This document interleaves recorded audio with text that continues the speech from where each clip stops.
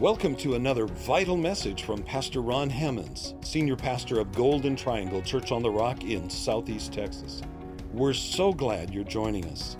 For more information about Golden Triangle Church on the Rock Ministries, visit our website, cotr.com. Enjoy the Word. Let's take the Word of God and open up the Word of God tonight. I want to thank you so much for joining with us. You know, this is the best day of the year. Did you know that? This is the best day of the year. I'll tell you a little bit more about that in just a moment, but today is arguably the best day of the year. And if you'll turn with me to the book of Leviticus, we will begin to find out why today is the best day of the year. And in Leviticus chapter 23 specifically, I know that we often, especially us Gentile folks, we kind of avoid, Leviticus. It has a whole lot about a whole lot of things, but God has put something in there, for us tonight. And there's so much that God has given us from the book of Leviticus. And I know it can be hard to understand, but let's take a look and see what God says in Leviticus 23, specifically verse number 27. Are you ready? Also, the 10th day of this 7th month shall be the day of atonement. It shall be a holy convocation for you. You shall afflict your souls and offer an offering made by fire to the Lord. Okay, now don't get confused about the 10th day of the 7th month, because it's not talking about our calendar, it's talking about God's calendar. Okay? And guess what today is on God's calendar?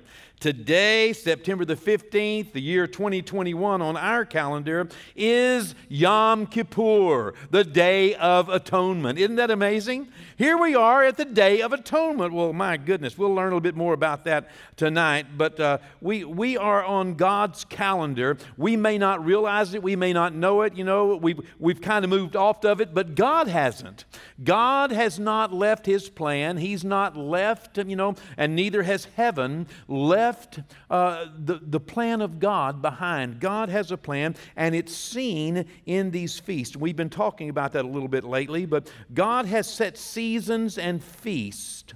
And in fact, God has set every single thing in order. There is an order to God. There is an order to what God has done, what God is doing, and what God is going to do. There is an order, and God does everything orderly. Even looking back at creation, I imagine the cows were very happy that God made the grass before He made the cows. God does things in order. He made some dry ground before He made man, before He did the trees. All these things are in order. And the Bible says that as long as the earth remains, seed time and harvest, summer and winter, cold and heat shall not cease from the earth. God is a very predictable God in the order of things, and He has laid His order out in the Word. And, there is a set time for everything under heaven. And God, as we've talked about recently, He knows the end from the beginning. How marvelous is that? And He has a plan. He has a set time for the occurrence and the fulfillment of every single thing. And He has shared these set times, and He has shared glimpses of a great fulfillment in a day yet to come for so many of the things that we now enjoy on earth. Heaven is very aware tonight of the season that we are in. We are the ones that are not aware of what's going on in our life, what's going on in our world. We are the ones that aren't even aware many times of what's going on in God's timeline. But heaven is very aware, and specifically this day, since it promises a fulfillment one day of the atonement of Christ. The concept of atonement is a concept of substitution. Jesus took our place, and we take His. There's a substitution. He died so we don't have to. This substitution. But this main fulfillment is one of sin and the penalty of sin, the stain of sin, the memory of sin even. Many of you are plagued from time to time by remembering something that you did or something that you failed to do in life. And it at times haunts us, and we wonder, how can God forgive? How can God forget? I certainly can't forget, and sometimes it can be difficult for me to forgive, sometimes even difficult for me to forgive myself.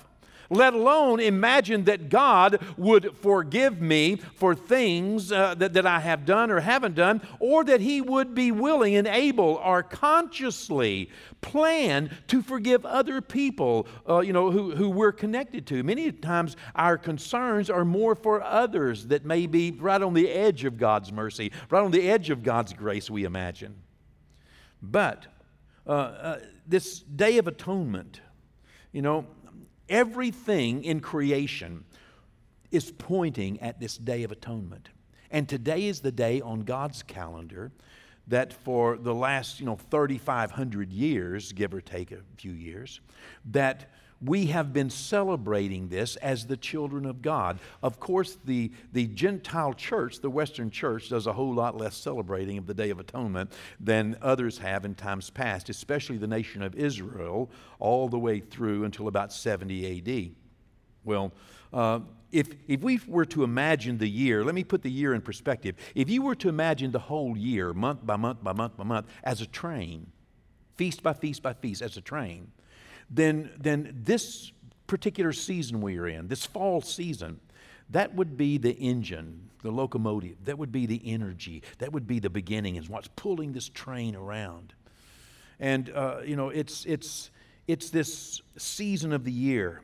We just experienced, just a few days ago, 10 days ago, we just experienced God's new year, Rosh Hashanah, called the head of the year. And now we are in this season. We've been in 10 days of awe, and today, is that Day of Atonement, when the days of awe have concluded and people have repented. And God set this up. People didn't set this up. God is the one that set this up. And we are at that point to where God is saying that there is a coming day whenever there will be a judgment. And on that judgment day, you will either be forgiven or not forgiven. You will be actually, Jesus will either step on the scales of eternity for you, or your name will not be found written in that Lamb's Book of Life. You will either have to give an account and pay the debt yourself, or else you will be freed from it. You will either carry and bear your own sins, or else you will have given your sins to Christ. God does not expect one of us to be perfect, but He does expect us to give our sins to Jesus and let Jesus carry our sins. And so, now, 10 days into the new year, we're at the Day of Atonement, the best day of the year. And this day will ultimately be the day when our sins are actually forgiven. I don't know how else to put that. I don't know. Let me give you, I know our sins are forgiven. Yes, they are forgiven. If you've been born again, you've asked Jesus to forgive your sins, He's forgiven your sins. Okay? That's right. But yet, you're still carrying them around sometimes. You know what I mean? I don't know how to explain this, but I have experienced it. I have been forgiven, and yet I'm still burdened. You ever been there? You ever been burdened with your sin, but you were forgiven, and you've asked forgiveness, but yet you're carrying it around? Sure. And but yet we have this picture of having been forgiven, and we have been, and in faith we have been, and in faith we are saved. By faith I am saved. Okay, I am saved. By faith. But one day I will not be saved by faith. One day I will not even have any more faith. One day I will not need any more faith, because once it happens, you don't need any more faith for it. Faith is my evidence. Faith is my title deed. It's my spiritual title to something that I do not now have in my hands. But one day I will not need faith anymore, because I will have salvation in my hands. I will have forgiveness in my hands. It will be, if you will, materialized. Once what I believe for materializes, once I'm believing, if I'm believing God for something and He gives that to me, then boom, I don't have to go around believing Him for it anymore. That would be, ludicrous. to keep praying for something that I already have. But, now that's the element of faith. And today we have faith. I have faith that I am saved. But one day I will actually be saved. I have been saved, I am being saved, but one day I will really be saved. You know, I have been healed, I am being healed, and one day I will really be healed. I have been forgiven, I am being forgiven, but one day I will really be forgiven. I have the blood of Christ, you know, which cleanses me from all sin, but one day the blood of Christ will cleanse me from all. That's what the Day of Atonement points at. I am excited to know that when the books of heaven are opened one day and I stand before God, it will happen right in front of my eyes. I will see what I have believed for. I will see all of a sudden, and all of creation will see all of a sudden who I belong to and whose I am and the choices I have made, and all of a sudden I will realize something that right now I can only imagine. It's amazing to me. You see, I'm excited to know that God will one day put my sins as far as the east is from the west, Psalms 103:12. That's what it's pointing at. I'll tell you how that scripture plays in just a moment.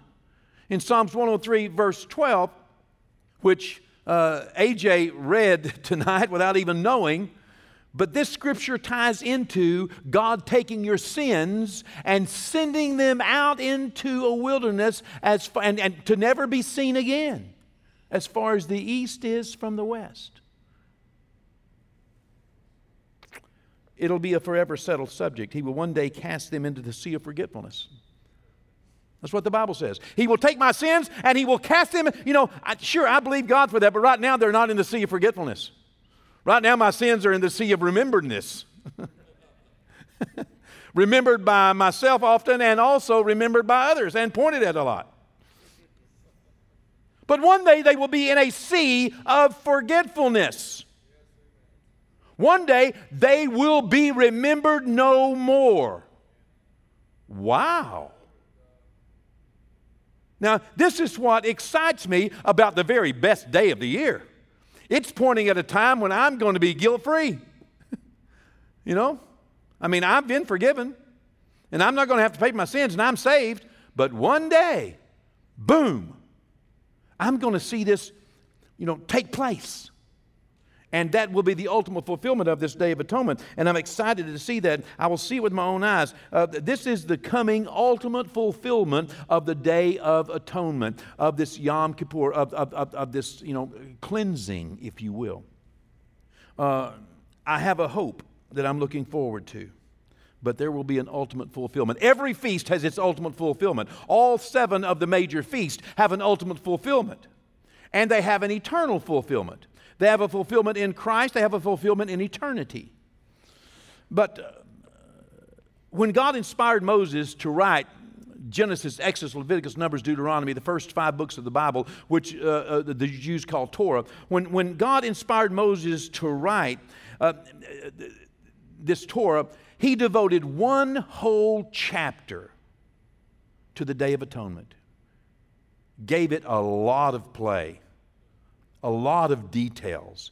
I mean, and you can read about it if you would want to go and read about this. You can read about it in the 16th chapter of Leviticus, and I'll leave you to that to read that and to make sure. But Moses quoted God as to the details of that day, how to observe that day, how what happens on this day, what should be done on this Day of Atonement, what is going to be done, and we can read into there throughout the rest of the Word of God on the symbolism of it being repeated over and over, and see it in Christ, and then see the promise in eternity, all the way to the last chapter of Revelation.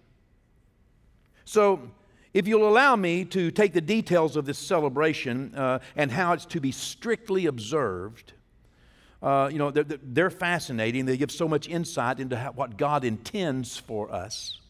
But if you'll allow me to give some details, just a very brief overview for tonight, and please go back and study this and read this. So many people have so much to say about it. But let me give you a few details of how this day was to be observed.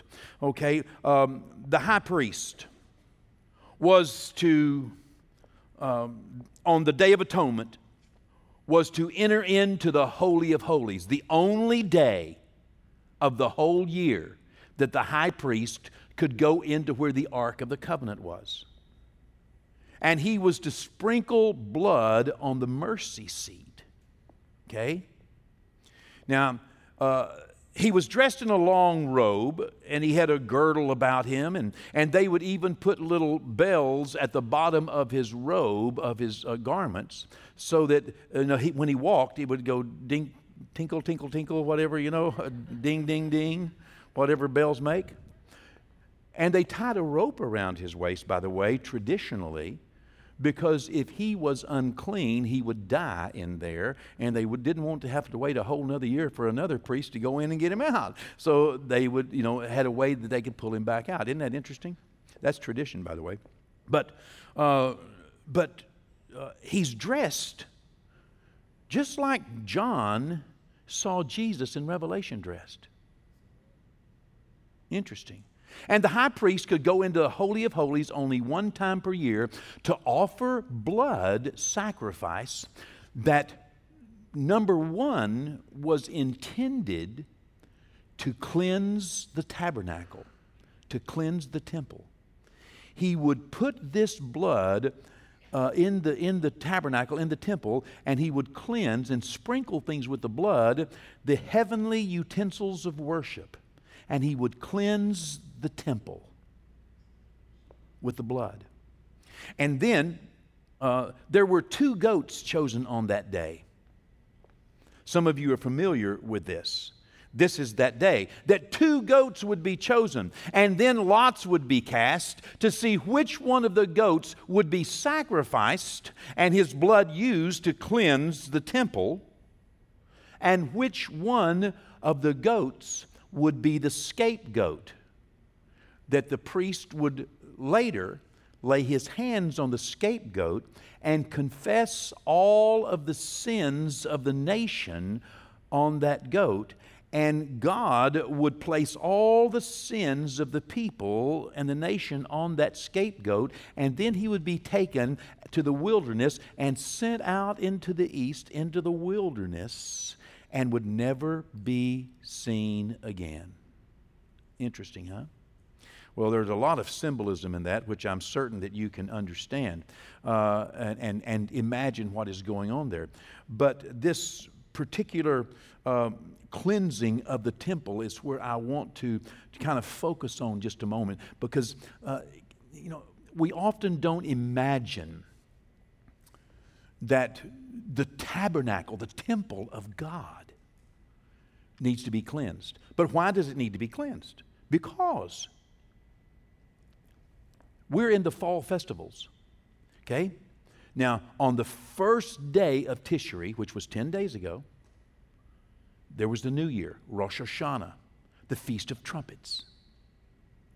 Then we get 10 days, and today, the Day of Atonement, the cleansing of the temple. Then we get another 5 days, and we have the Feast of Tabernacles. God dwelling with man.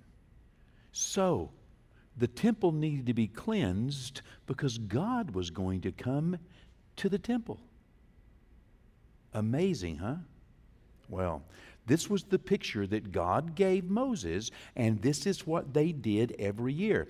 It dealt with the cleansing of the temple, and then it dealt with the prayers and the forgiveness of the people, and the sins put on the goat, and the goat going out. The blood cleansed the temple and forgave the people. Without the shedding of blood, there's no remission of sins. And then the sins went as far as the east is from the west. Okay, you got me? All right. The New Testament says in Hebrews the 9th chapter in verse 24, "For Christ has not entered the holy places made with hands." That means he's not going into a tabernacle like what Moses went into. This tabernacle, this temple, this holy place, this place where the presence, the power and the glory of God is not a place that was made with hands.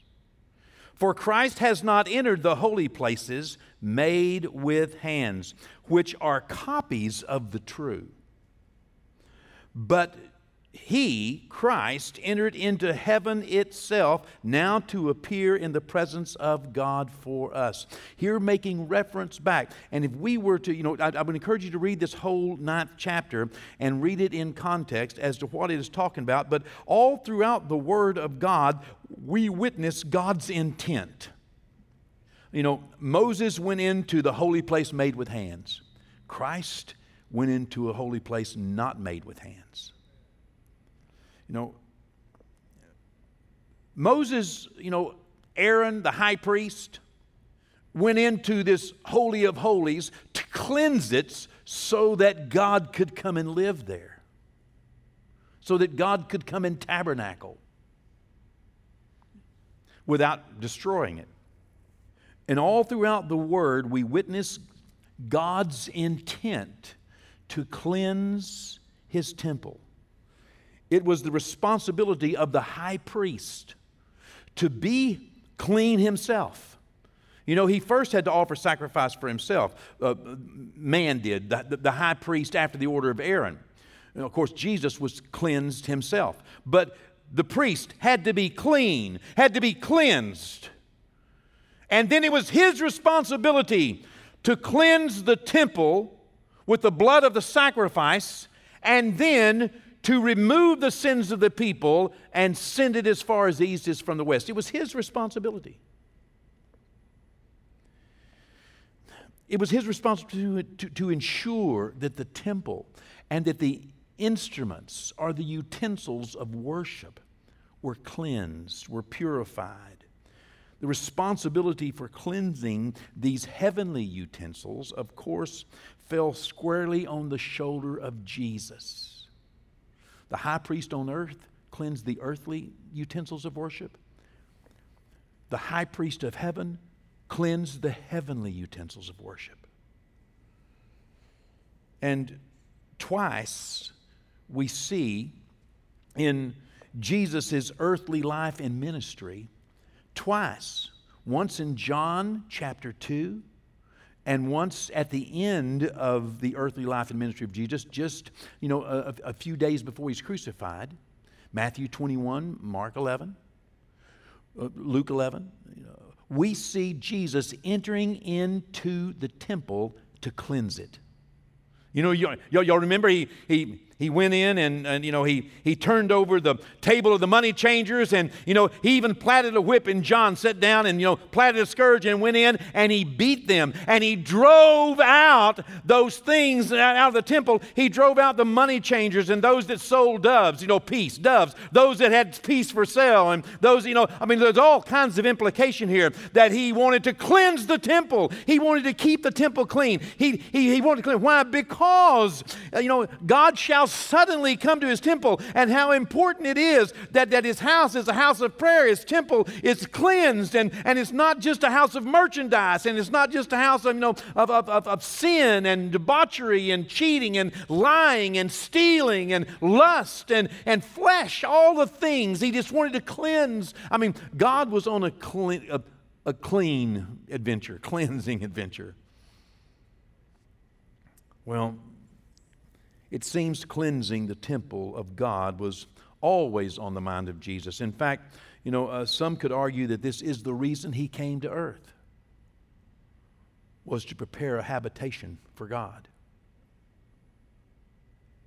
was to prepare a place for God to live eternally. Ultimately, the spiritual application of the Day of Atonement and the ceremony that we see in Leviticus, which went on for generations as a dress rehearsal, and we can see two clear supported facts. There are two things that we need to understand about what all this day points at. And believe me, it's the best day of the year, because it's the day when I am actually going to be not just ultimately forgiven, but I don't know how God's going to do it. It's going to be gone. It's going to be gone in God's mind, in my mind, in everybody else's mind, and I'm going to be purified. It's going to be amazing. I'm not going to spend eternity apologizing for my sins. I'm not going to spend eternity known for what I have done here on earth that has brought any discredit to the name of Christ. I'm not going to remember it. He's not going to remember it. It's amazing what God is going to do in that day. I don't know how He's going to do it, but it is going to be the best day of the year, the best day of my life. Amazing. Okay, so here are two very well supported facts. Number one, Jesus is our high priest. And you remember the high priest is responsible for cleansing the temple. Jesus is our high priest. According to Leviticus 16, it's his duty to cleanse the temple of God. And if you were to read in Hebrews, the 4th chapter, in verse 14, it would tell you that Jesus is our great high priest. That's what it says. Jesus is our great high priest. Wow. And he has passed through the heavens. Jesus, the Son of God. Number two, number one, Jesus is our great high priest. Number two, we are the temple of God. 1 Corinthians 3 tells us, do you not know that you're the temple of God? Verse 16, 17, don't defile the temple. Verse 19, or do you not know that your body is the temple of the Holy Spirit who is in you? 2 Corinthians 6:16, and what agreement does the temple of God have with idols? We have nothing to do with those things that defile us. And he says, don't defile, because you are the temple of God. Jesus came to earth to cleanse a holy habitation for God, so that God could live in us. Ultimately, we will see this day when we are built together as a holy habitation for God Himself. And He will tabernacle with us. He will dwell with us. He will live with us. Amazing. Each year, God's New Year is not only a time of celebration, but it's also a time we've just come through this season of an encouragement to repent so that we could be cleansed. Because today the cleansing is not with whips and not with scourges and not with these things that remove earthly disadvantages and unclean, but rather a spiritual cleansing, a repentance from our heart. It's our responsibility. It's Jesus cleanses us, but it's our responsibility to manage His temple, because we too are kings and priests unto God. And it's our responsibility not to let these money changers in, and not to let these things that defile in our life, not to let the flesh into our life and into our mind, into our heart, not to allow sin to rule our lives. That's our responsibility. And we should serve the Lord in holiness, with godly reverence and with godly fear. We should serve the Lord with a consciousness. Jesus said if we were to judge ourselves, we would not be judged. We need to examine ourselves. We need to make sure that we are right with God. And God is giving time. The whole earth today has been given time, opportunity, and been given the tools. Just like in the days of Noah, like in the days of Sodom and Gomorrah, even the United States, each one of us individually, we have been given a season. We are in a great season. If we want to, if anyone dares, they can repent and turn their life over to Christ, and He will come in and cleanse that temple and make it a holy habitation of the Lord. And one day, we will see the ultimate fulfillment. One day, Jesus will step on the scales of eternity for us, and our sins will be fully and finally forgiven. We'll never deal with them again. We will never deal with sin, temptation, ever again. No sickness, no worry, no pain, no fear, nothing again. But here we are today, in this temporal body, in this earthly existence, subject to vanity, subject to futility. What do we do today? It is our responsibility, as God points out, The Apostle John even wrote to us about this in 1 John, the first chapter. He said in verse 8, if you say you have no sin, by the way, you're deceived. He said in verse 8. If you think that you don't have some uncleanness in your life, you are deceived. That's what he said in verse 8. Verse 9, he says that if we confess our sin, he is faithful and just to forgive us our sins and to cleanse us from all unrighteousness. He can cleanse us. We can keep ourselves clean. He can cleanse us. But it requires us getting honest with Him. And He said in verse 10, if you say you have no sin, you're making Him out to be a liar. And He's no liar. He goes on in the next chapter and he says, listen, if you sin, you have an advocate with the Father. But just confess. If you'll confess your sins before Him. This is still a part of the New Testament, and it should be a part of the charismatic expression of the full gospel and neo-Pentecostal experience that you may have embraced. It should be a part of the grace of God in your life, that you would daily come to Him and confess your sin. And if you say you have none, you're deceived. To confess your sins before Him, and He would cleanse you. Why not? Why not just decide you're going to have a little talk with Jesus? Tell Him all about it. He will hear your faintest cry. Okay. Just have a little talk with Jesus. Why? Because you are the temple of God. He is your high priest, and this is the best day of the year. Would you bow your head for just a moment and let's pray and let's ask God right now. Let's just begin this right now on this Day of Atonement. Let's just ask Him to forgive us of our sins. It may be, worry, fear, frustration, aggravation. You may be, bound in some problem or in some sin, or you may have allowed merchandise, the flesh to get between you and God. You may have allowed someone else's problem to get between you and God. Whatever the situation is, would you ask Him just to begin to gently and kindly reveal that? Psalms 103 says, the Lord will not keep His anger forever, but like as a father pitieth a child, so the Lord pities. He takes it easy on you, on His children, those that love Him. Okay? He's faithful and He's just to cleanse you from unrighteousness and to put your sins as far as the east is from the west. Let's just ask Him to gently and kindly reveal our shortcomings, our failures, our sins to us so that we can confess them back to Him.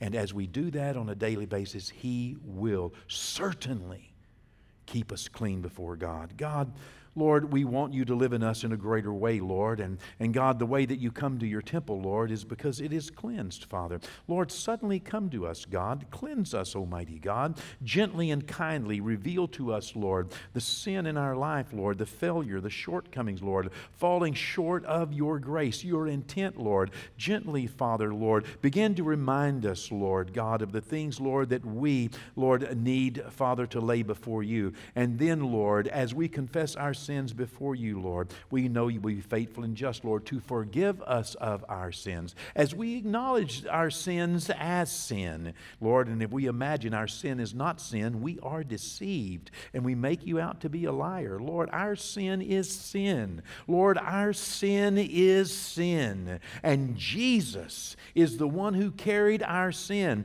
And Lord, one day we will see it no more. But for today, Lord, our need in this temporary life is to confess our sins before You, God. And You, Lord, You alone, Father, Lord, will forgive us of our sins, Lord. Help us, God. Lord, don't let us, Lord, live a life of worry and frustration and aggravation, Lord. Forgive us, Lord. Show us, God, and cleanse us. Cleanse our nation, Lord, of the sins, Lord. Forgive our nation, Lord, of the many sins. Begin, Lord, to reveal to our national leaders the sin that is sin, Lord. That is sin, Lord. And God, as they confess sin before You, God, Lord, just cause a great groundswell, Lord. Let a miracle miracle, Lord, unfold, Lord, in our nation, Lord, in our communities, Lord, and let us stand before you, Lord, righteous and holy, Lord. God, that Jesus would, Lord, help us to drive out every wicked intent, Lord, in our nation. And Lord, in the name of Jesus we pray, Lord, forgive us, Father. Cleanse us, Lord, and come to your temple in a great way. Thank you, Lord, for the day of atonement. In Jesus' name, amen. Amen, amen, amen. Thanks again for joining us for another relevant word from Pastor Ron Hammonds. Visit cotr.com and subscribe to our social media platforms to stay up to date. As well, receive more encouraging messages from our pastor and details of the work we're doing both in our community and communities like ours around the world. Today and every day, God bless.